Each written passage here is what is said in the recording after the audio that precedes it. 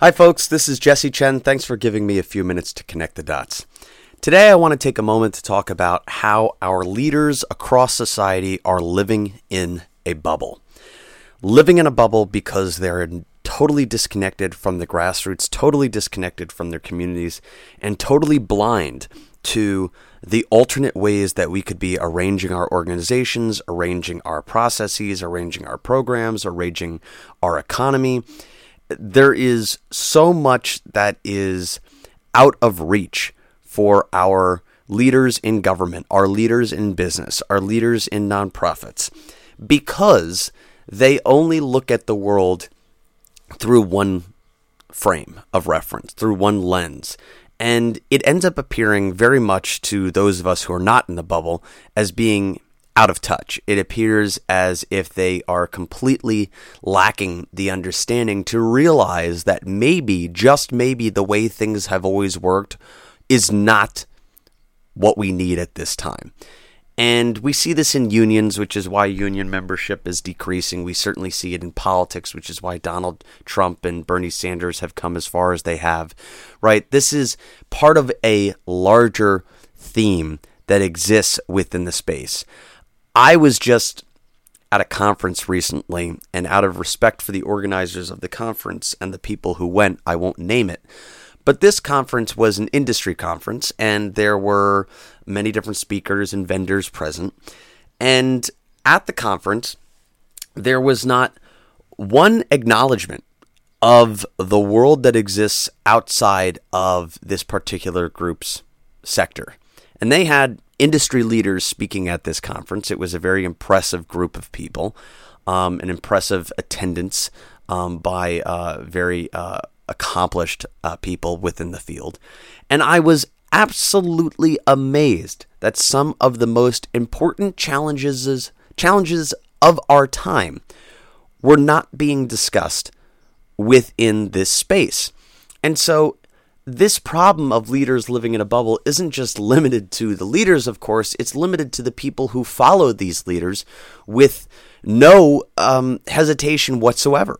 And so it's, there's no difference between, following a sort of a Warren Buffett or a Mark Cuban or a ESPN analyst X or CNN anchor Don Lemon or, Bill O'Reilly or Rachel Maddow, following any of these people and not questioning how they view the world and just accepting their views because it just resonates with you naturally the most is part of the problem. And again, this is not limited to any particular sector, but this conference had really brought it out and made it very relevant to me, given the times that we're living in. That's like, it was so obvious. These people were, flying around, trying to meet each other, network. It all is great. There's no, maliciousness by any means that's happening here. There's no malice. There's no evil intent. It's just, they're just living their lives, and that's fine. And I can't blame them to a great extent. But once you see it, you can't unsee it. Right? And how many times have I said that before? Once you've seen this in existence, you can't unsee it. Our leaders are living in a bubble. They are out of touch with everyday Americans. They're out of touch with the planet. They are out of touch with the grassroots movements that exist out there. And every single time we see this gap between leaders and communities grow wider, the system becomes more unstable. Trust decreases dramatically. Our civil society institutions, our social institutions start to crumble. People have less trust in the media because of this, right? They have less trust in business because of this. You look at some of these industry leaders, again, regardless of what sector you're in, and people who just follow them blindly without questioning them, without really deeply reflecting on how they are leading their own organizations or how they're contributing to these causes or to these organizations or to these missions or products, whatever. Really, that is part of this problem.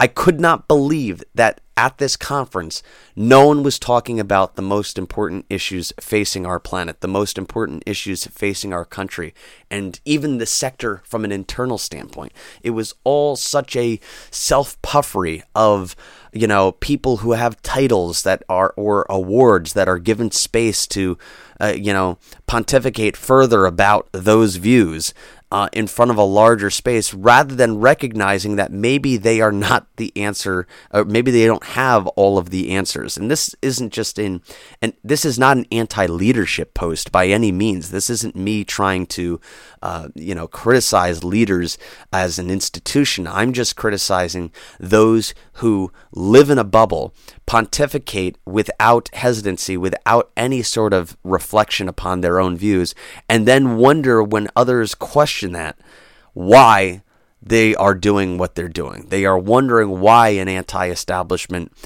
candidate like Donald Trump or Bernie Sanders comes around and people are getting behind them. This is so totally related to this notion of leaders living in a bubble. It's crazy.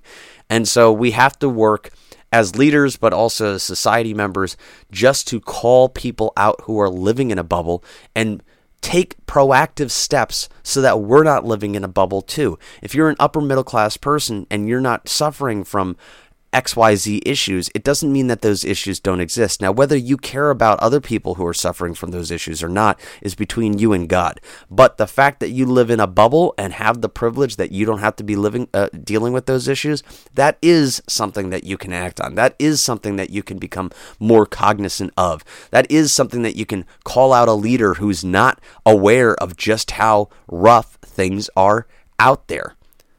Anyway, that's enough for me today. I'm Jesse Chen. Thanks for giving me a few minutes to connect the dots, and I'll talk to you next time.